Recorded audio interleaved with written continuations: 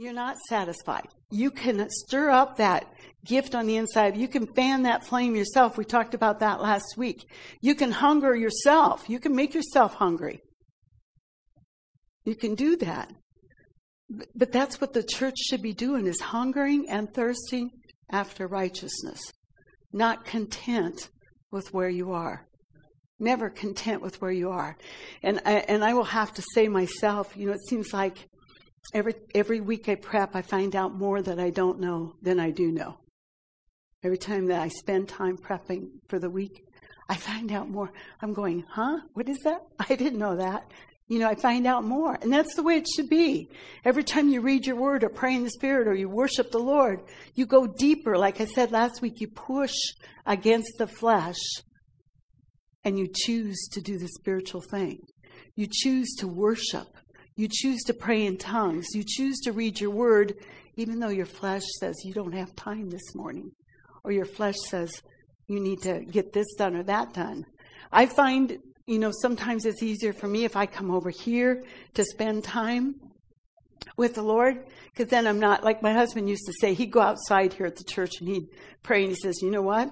I'd start to pray and there would be every grass coming through, every crack. I'd see every grass and he'd have to start pulling those grasses through. All that is a distraction away from what God wants you to do. But see, that happens, you all of a sudden you start thinking of all these things you need to get done. And your mind is all bogged down with all these things that need to be done in the flesh. Amen? Amen. I know from once I talk, it's true. It's true. You sit down to pray and there's this going on and this going on. And you have to pray and break into a place of peace where it doesn't matter what's going on around you. Doesn't matter one bit. Doesn't matter who's there. Doesn't matter who's watching. Doesn't make any difference. Amen? Okay, so what do we do in the midst of a storm? We keep our eyes on Jesus. In the midst of a storm, He is the focus. He is the focus. And see, that's what happened to Peter. Peter did not keep his eyes on Jesus. What he did was he got to looking at the boisterous. I think King James says boisterous. Yeah, thank you, Ron. Boisterous. That word boisterous there is mightier, powerful, stronger than a man, stronger.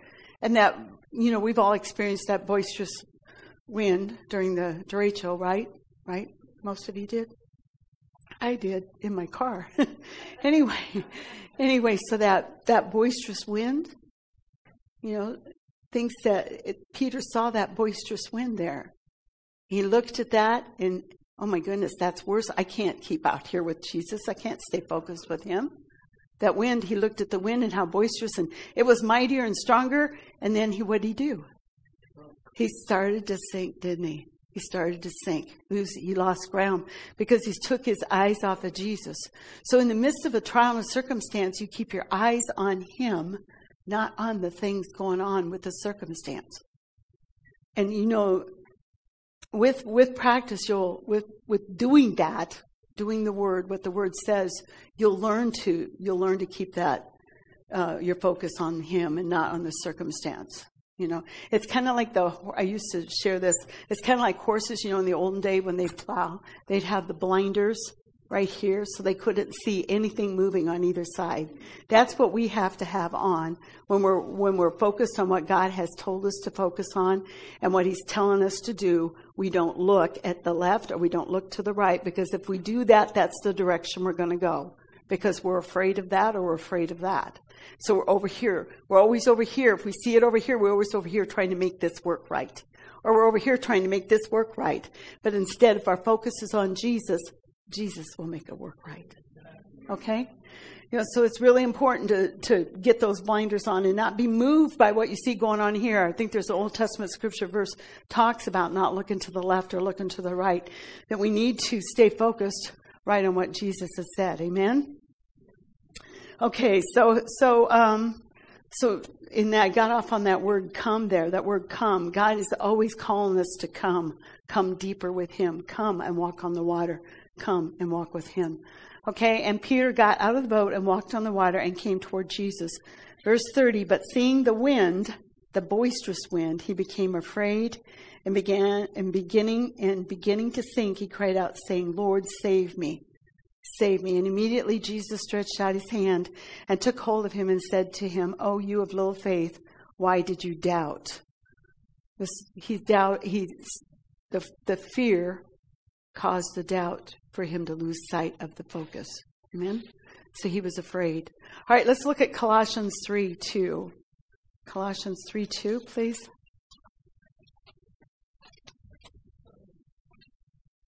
See, God is so good.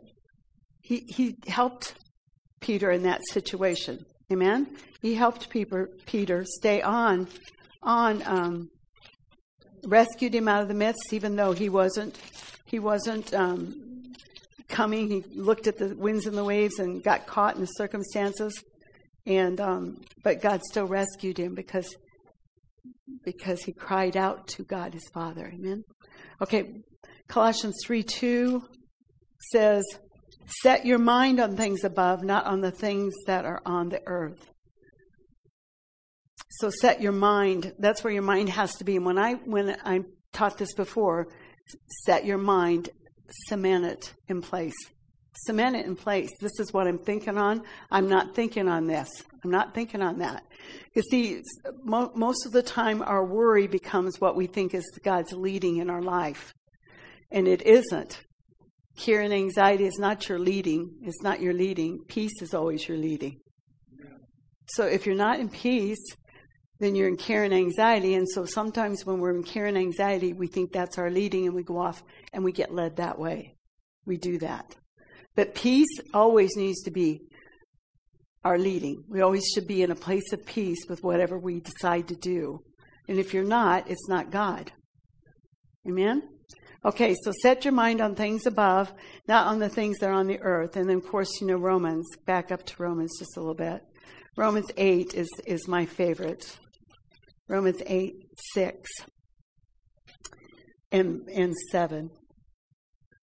For the mind set on the flesh is death, but the mind set on the spirit is life and peace. Because the mind set on the flesh is hostile toward God, verse 7. For it does not subject itself to the law of God, for it is not even able to do so. And those who are in the flesh cannot please God. So set your mind. Set your mind. Most of you understand how to set your mind. It means you don't even entertain any other thought. Either God meets all your needs or he doesn't. That's the thought you have. God meets all your needs. Either by his stripes you're healed or you're not.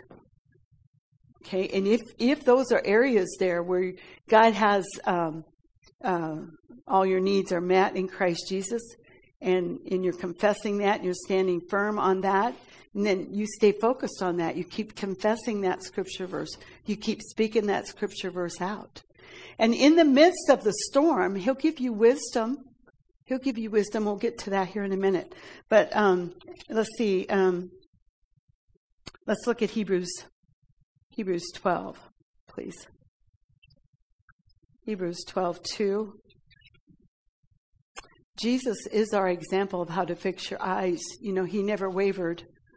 He never wavered. He sweat drops of blood because he didn't want to do it. That was he didn't want to do that, but he never wavered. He kept focused on what God had called him to do, why he was here, and what he was called to do. He kept focused on that. Oh, there's a lot that could be said about that. Are we focused on what God has called you to do here? Are you focused on that? Are you focused on that? Not always, yeah. We get caught up in the winds and the waves, and sometimes we get caught up in doing works that aren't necessarily what the Lord wants us to be doing. But Jesus is our example in verse 2. Fixing our eyes on Jesus, the author and perfecter of faith, who for the joy set before him endured the cross, despising the shame, and has sat down at the right hand of the throne of God. For consider him, verse 3, who has endured such hostility by sinners against himself, so that you may not grow weary and lose heart. He endured a lot on the cross for each one of us. His focus, he knew why he was coming. He knew what he was to do, and he stayed focused on that the whole time he was here. Amen? Focused on that the whole time. He stayed focused on that. And see, that's why you've been paid for, you've been bought with a price. You've been bought with a price, and that your life is not yours anymore. You've been enslaved to God. You're not enslaved to the flesh anymore. You're not enslaved to the flesh or to sin, the sin nature. You've been set free from that, and now you belong to Him. You're here to serve Him in everything that you think and everything that you do. You're here to serve Him. You will find that your focus will become more and more around Him and what you can do to please Him. You will find that more and more your focus around Him, not so much the flesh things. The flesh things. Remember we talked about the flesh stuff takes you to hell? So you want to surrender to His lordship and live for Him, and He's going to take you to heaven. And that's where we want to be. Amen? That's where we want to be. Hell's no fun. Well, I mean, I can't say that for sure, but, I've read a lot about it. I've not been there. But anyway, you just know that it's no fun from the scriptures and the description of it. And so you don't want to go to hell. I don't care. I don't care if the pleasures here are so magnanimous. Is that a good word? That's a big word for me. I don't care if the pleasures here are so great that you don't care about your eternal destination. You should care about your eternal destination. You only got one shot at it. One shot. You're either going to live for Him here and serve Him here and follow Him here, or you're going to serve your flesh and follow the devil right into hell. You have one shot at it. And you have to stay focused on the things of God. You have to. You have to stay focused. Now, I know I share that a lot, but it's important. It's important. I see too many people get born again, and then they lose focus and they go off, and you don't see them 5 years from now. They wake up and they don't even know who God is. I see too many people that way. I see too many people that, there's things that they've got to do, and they, I'll get to church next month. I'll get there. Well, why is it important that we come together as the body of Christ? The Word of God washes you and cleans you up and keeps you clean, keeps the junk off of you so that you can serve God the next week. It doesn't mean it doesn't take the place of you having your own relationship with Him. You should have your own relationship with Him. Amen?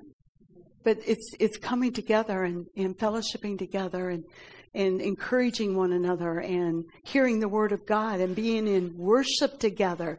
It's such a corporate anointing upon worship and upon the Word. And it's just important to be in church. Amen? It's important.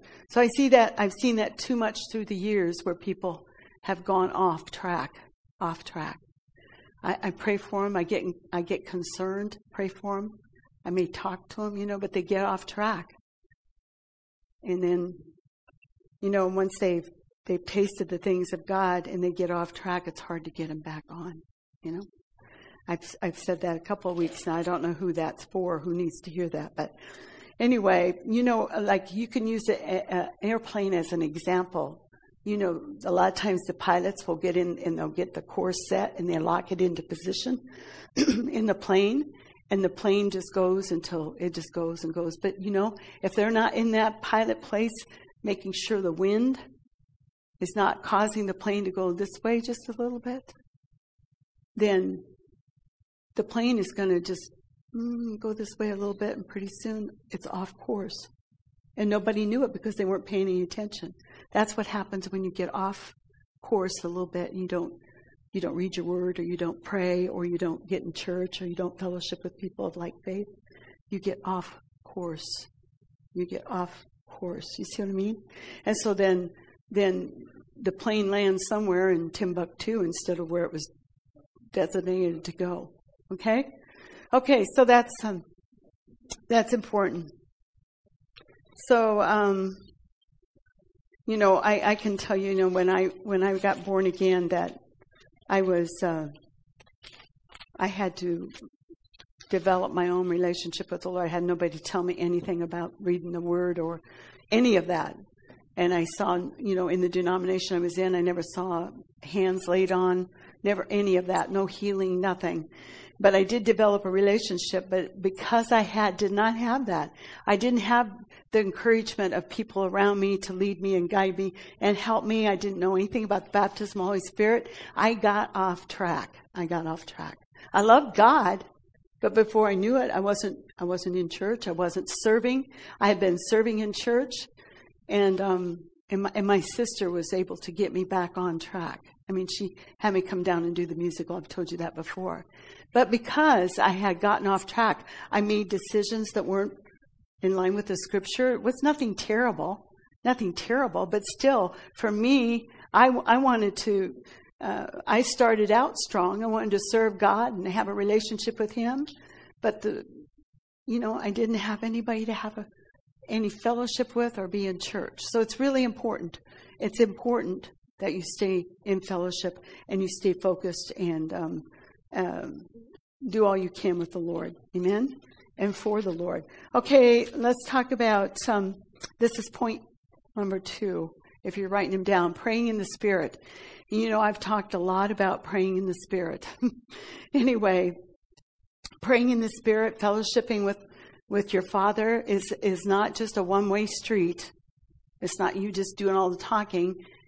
If I was going to fellowship with Josh and I did all the talking and never let him say anything, would it be a fellowship? No, it wouldn't be fellowship. That's the way it is with Father. When you're praying in the Spirit, you're praying and talking to God your Father, but you need to sit and listen to what He's got to say to you. Maybe He's going to tell you, stop doing this, or maybe He's going to tell you, you were good. Have you ever experienced Him encouraging you in something you've done? Anybody? Anybody? Oh, and those times are so good when He encourages you like that. Makes you want to cry because He's encouraging you. You're doing good, kid. You're doing good. Keep it up. Keep it up. That's exactly what it feels like when He's encouraging you. You're doing good. He's not up there with this great big hammer waiting to hit you on the head the minute you step offline. He's not that at all. He's not that. He's a good God. He loves you. He is for you. He said He'd never leave you or forsake you. He has every blessing and benefit for you already in the death, burial, and resurrection of Jesus Christ. He wants to fulfill every promise that He has made for you. He wants to do everything for you. But you know who hinders that? Boy, I'm really over on this thing today. You know who hinders that? We do. We stop the blessings. We stop the blessings by the way we speak, or the way we pray, or the way we live, the way we act. We stop those blessings. He can have all kinds of blessings for us. You see, He wants to cause us to prosper and be in health even as our soul prospers. So if your soul's not prospering, are you going to prosper? No. Okay, well then, praying in the Spirit. Fellowship, talking and listening, you do both when you're fellowshipping. You do both. Fellowship through the Spirit who lives in you. Okay, so John 14:16, please. When we're all in here, I talked about the corporate anointing. We're all working together to get God's Word. And if everybody is not pulling on the Word of God out of me, it ain't going to happen. Everybody has to be expecting to receive something from the Lord when you come in here. When you come in here. Amen? Expect. You put that expectancy on, you put a demand upon the gift and the calling on the inside of me. You put a demand. And It makes a difference to the delivery of the word if the Holy Spirit senses the demand. Anyway, okay, seems like this is a school day. All right. John 14:16. I just don't have my yardstick up here. It's the only thing. I'm slapping right and left. Does anybody know it? Anyway, John 14:16. And I will ask the Father, this is Jesus talking, I will give you another helper that he may be with you. The helper is the Holy Spirit. And I see this all the time, but get this, a picture of this. It's like the Holy Spirit, Jesus had to go so the Holy Spirit could come and walk around with you every minute of every day. So the Holy Spirit's walking with you. He knows exactly what you're not doing right. He knows exactly where you're missing it. He knows the sin you're in. He knows what you just said that's wrong. He knows everything about you. But yet he's here to help. He's here to help you. How many times do we let him help us? We think we can take care of the worry and the care ourselves, but we don't let him help. And that's what praying in the Spirit does. When we come and sit down and we pray in the Spirit, we're fellowshipping with him, the Father, because he knows everything. The Holy Spirit knows everything. And the Holy Spirit's going to lead us and guide us into all truth. He's going to show us things that come. And he knows exactly how to help you pray. You may not know what you're praying about, but you're praying out mysteries. And so those mysteries and those understandings are going to come to the service eventually. You're going to have an understanding on what and how to handle the situation you're in. Whatever situation you're in, the Holy Spirit has come to help you get out of it. The Holy Spirit has come to help you, build you up so you can have faith to walk out of it. He's going to keep you in the love of God if that situation's a problem. The Holy Spirit has come to help you. I can't, he is just so real in my life to me. I can't make you have that real experience with him that I have had. I can't make you do that. I can't make you know how important the Holy Spirit is in your life. You're going to have to come to that understanding yourself. But I can communicate it to you how good he is. And it's so important that Jesus had to go so each one of you can have Jesus walking alongside of you. Amen. We can't have a better victory than that, can we? We can't have a better victory. God has made a way for everything for us. He's made a way for us to walk in victory every moment of every day by the help of the Holy Spirit. By the help of the Holy Spirit. By the help of the Holy Spirit. The Holy Spirit is here to help each one of us. Each one of us. I don't care how tough the situation is. I don't care how tough the situation is. Doesn't make any difference. God has that. If you reach out and cry out to him, he sent the helper to help you. Doesn't matter how tough it is. Doesn't matter how bad it looks.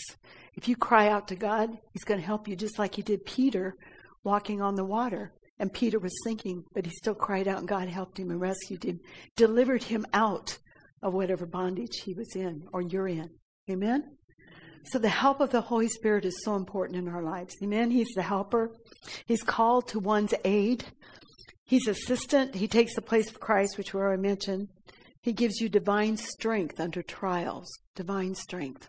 Divine strength. He's your counselor. He's a comforter. He's intercessor. Like I said, he shows you things to come and he leads you and guides you into all truth. And like I've told you many times, the truth, all truth there is not the Word of God, although that is inclusive. All truth is whatever situation you're facing, he'll show you the truth about the situation. He'll show you the truth. You may have a kid that lies to you over here, but if you go to the Holy Spirit, because the Holy Spirit knows all about that kid. The Holy Spirit knows all about you. The Holy Spirit knows all about the circumstance. Because you come to the Holy Spirit, he's going to lead you and guide you into all truth about the whole situation and about the kid and what they've done wrong, if they've done anything wrong. Or he may show you the truth of what they are saying is true. but the Holy Spirit is there to show you. Amen? Amen. I mean, we have a helper. Guys, we have a helper. Okay. So in Romans 8, we can look at that. Romans 8, I kind of paraphrased it my own. But Romans 8:26. And 8:26. And in the same way, the Spirit also helps our weakness, for we do not know how to pray as we should, but the Spirit himself intercedes for us with groanings too deep for words. And he who searches the hearts knows what the mind of the Spirit is, because he intercedes for the saints according to the will of God. So the Holy Spirit is praying according to the will of God. See, and he knows the will of God, and he's got to get it across to us, his will. Amen? He's got to get it across to us what his will is. Okay? Okay. So, let's see. So the Holy Spirit knows the heart of the Father. He knows the will, what God is wanting you to do. And so he will help you line up with those steps that he's ordered for you. You know, let's just say the steps are all right here. And let's say you're clear over here. If you're going to pray in your prayer language, worship, I don't want to leave any of them out. Pray in your prayer language, worship. You're going to read your word. You're going to be in church. All the things you know to do. He will get you moving this way. He will get you lined up with the steps you need to take. So if you know you're doing all the things that you know to do, he will get you walking out your calling. He will get you into your calling. Every one of you have a calling. Every one of you have been called to do something for the Lord. Amen? So the Holy Spirit prays in line with God's will for your life and brings God and provision into manifestation together. Amen? 1 Corinthians, let's look at that, please. 1 Corinthians 14:2. For one who speaks in a tongue does not speak to man but to God, for no one understands, but in his spirit he speaks mysteries. So those mysteries, just again to reaffirm, he's speaking mysteries. When we pray, we're speaking those mysteries, but at the same time, those mysteries, we're building ourselves up in our inner man, and those mysteries are going to be made known to us. Amen? So the mysteries, we may not know how to pray about a situation as we ought, but because we pray in the Spirit, he's going to pray God's perfect will in that situation. And if you need to know about it, he's going to tell you how to do it. Amen? He's going to tell you about it. Amen? Okay, so the third point is to hold fast your confession.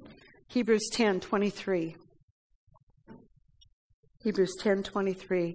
Let us hold fast the confession of our hope without wavering, for he who promised is faithful. Let us hold fast. Hold fast. Remember, we talked about the horse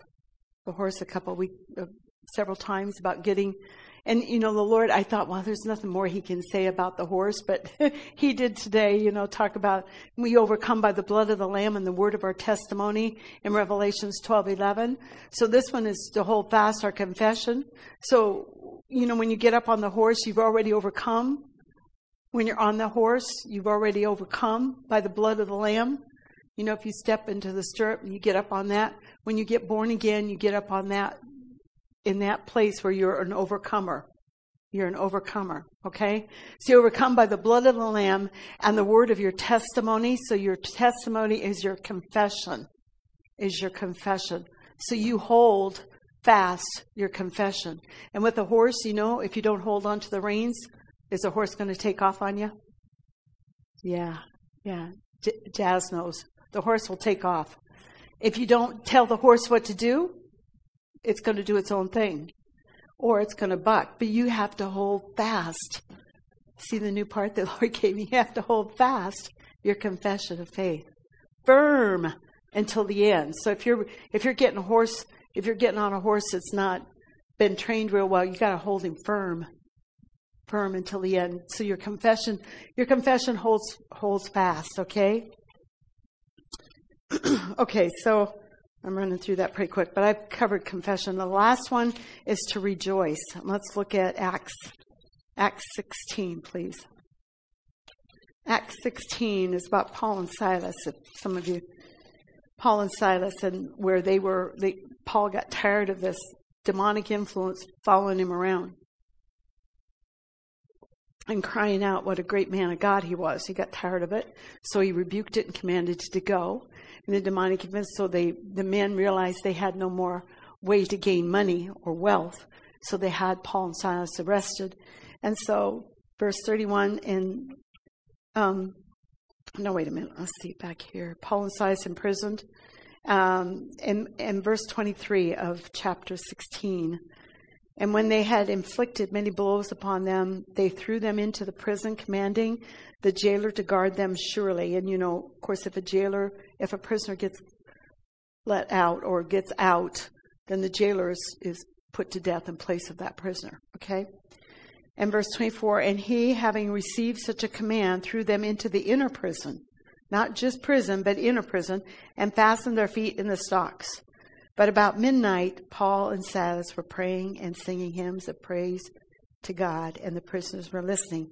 And verse 26, and suddenly there came a great earthquake, so that the foundations of the prison house were shaken, and immediately all the doors were opened, and everyone's chains were unfastened.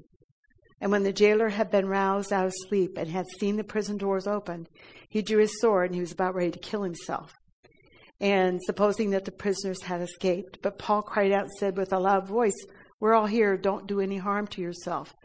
And he called for the lights and rushed in, and trembling with fear, he fell down. And of course, he wanted to know how he could be saved. So in that situation, God took a negative. It was a negative against Paul and Silas. But because of their praying and praising, the foundations were shaken and they were set free. But the jailer was so moved. The whole situation brought glory to God. And the jailer and his family were all saved. Yes, they were all saved. And so in our dark, when things look really bad, these are some of the steps you can do. And the last one is rejoice. Rejoice. If you've done everything you know to do, if you've confessed right, you've prayed in the Spirit, you've got the understanding, you know what you need to say and what you need to do, and you're holding fast to your confession, then worship your heart out. You know what I mean? Worship. Worship, worship. Praise, rejoice. Give God glory because He's working in the midst. Amen? He's working in the midst. And I like that part that He can cause us suddenly.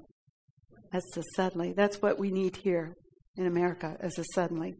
Amen. We need a suddenly to happen. And I believe that is going to happen.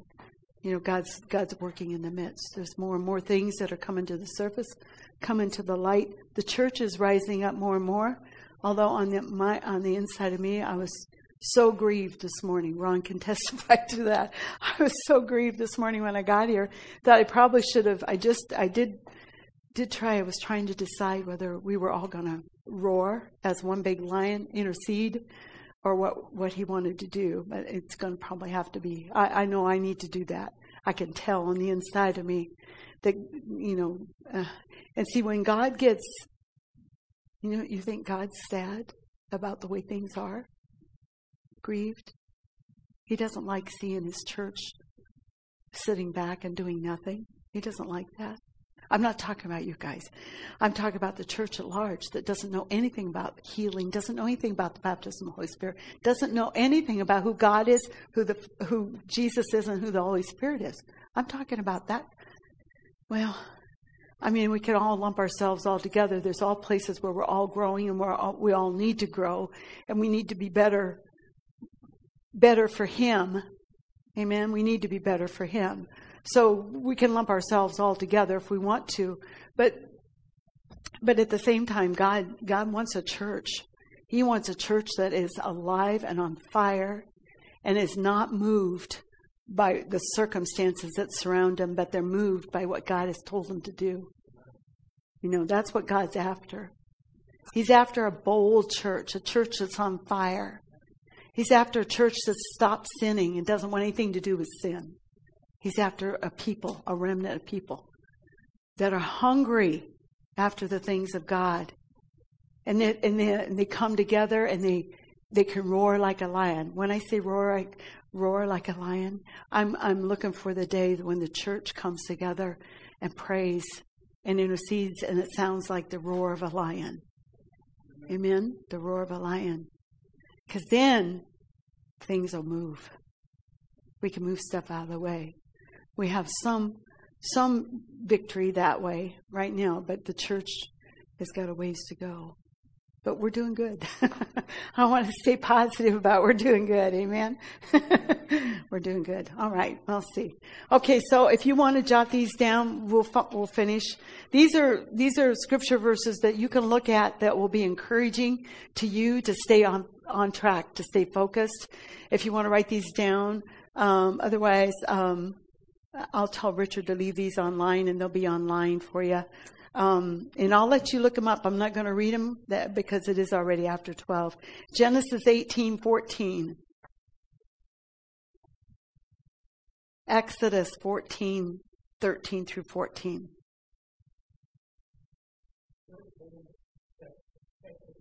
Yes, Exodus chapter 14. Yeah, that's the stand still, the Moses one. Stand still and see the salvation of the Lord. Joshua 1:9, where Joshua's, haven't I commanded you to be strong and be of good courage? Proverbs 13:2 and 3, guarding your mouth, Proverbs 15:13 through 15. Proverbs 16:24. These are all good scripture verses. Proverbs 17:22. What? Where was your last one? Through 15. And then Proverbs 16:24. You got that one? Proverbs 17:22. Oh my goodness, guys, we're just getting started. Okay, 2 Kings 6:16. 6:16. Psalms 16:7 and 8. Psalms 34:19. Of course, there's parts of Psalms 91, but all of Psalm 91 is good. Okay? Isaiah 26:3.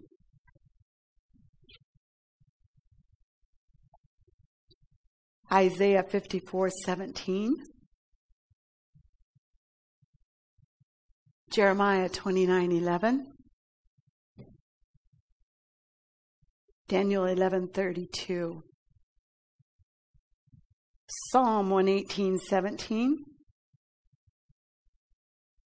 Same book again, Psalm 138:8.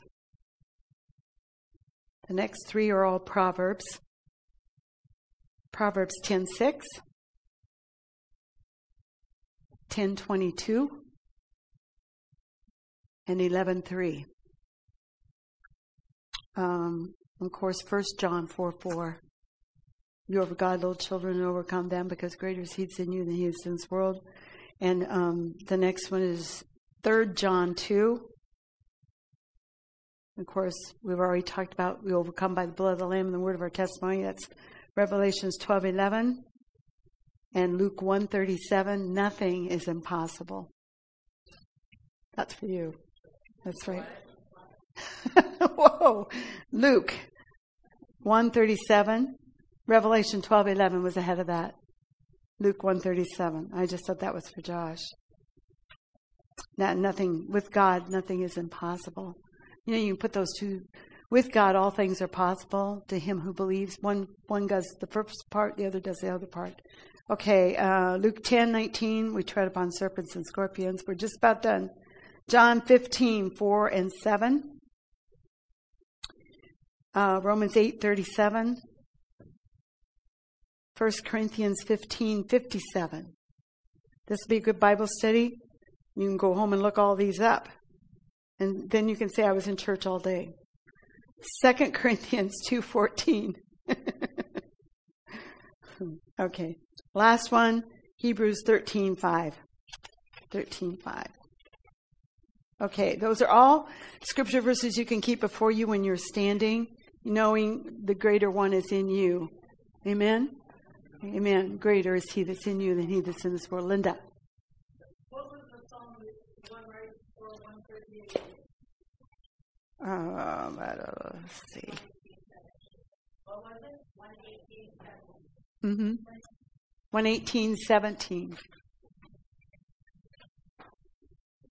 Yes. Amen. Okay. Well, we'll close in prayer, and if anybody wants prayer for anything, Father, we just want to thank you for your word, for the encouragement of your word, Father. You said in your word, even all these scripture verses I just read out, Father, that your word doesn't return void. Father, so that's why it's so important that we speak out your word. It doesn't return void, but it accomplishes a great and mighty work wherever we send it, and it doesn't come back void. So we thank you, Father, that your word is working mightily, not only in us, but in the situations that we send it to. And we give you all the praise and the glory. You are so good, Father. And we thank you, Father. We thank you, Father, for the encouragement, the help of the Holy Spirit, the price that Jesus paid. And you, Father, you are good. And we love you, Father, Jesus. And we love you, Jesus. And we love you, Holy Spirit. And everybody said, amen.